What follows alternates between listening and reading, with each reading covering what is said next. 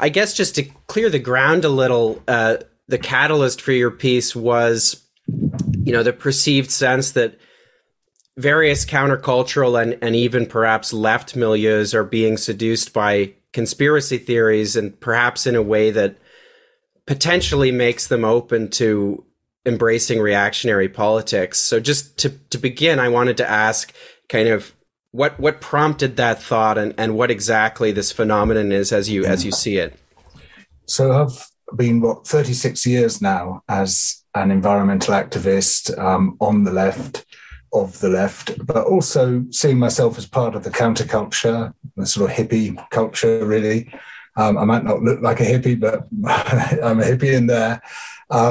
And I have just seen over the past few months this acceleration of a trend which has been there for quite a while, but is really becoming extremely worrying now, of people uncritically accepting some of the themes, the memes, and the conspiracy theories generated on the right.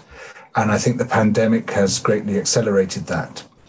And the sort of quite rightful suspicion of power on the left and on the green left and the hippie alternative countercultural scene seems to have mutated with astonishing and really alarming speed into an acceptance of any conspiracy theories based around powerful cabals taking away our freedoms, taking away our rights.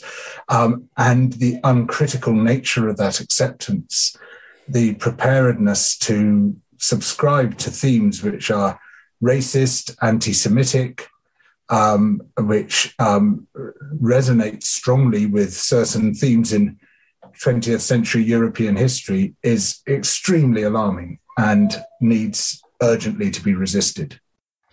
So, I mean, you observed that there is precedent for this. The far right has for a long time, I mean, almost as a kind of structural element, it could be argued, it's embraced frames and themes and narratives that are drawn from countercultural or alternative sources.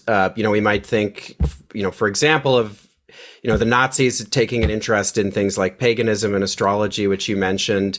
I think that history is something that plenty of people are probably not really aware of. So maybe we can you discuss that a little further? And in discussing it, we shouldn't commit what Simon Schama, the historian, calls the obscene syllogism of saying, well, if the Nazis believed in ecological education, anyone who believes in ecological education is therefore a Nazi.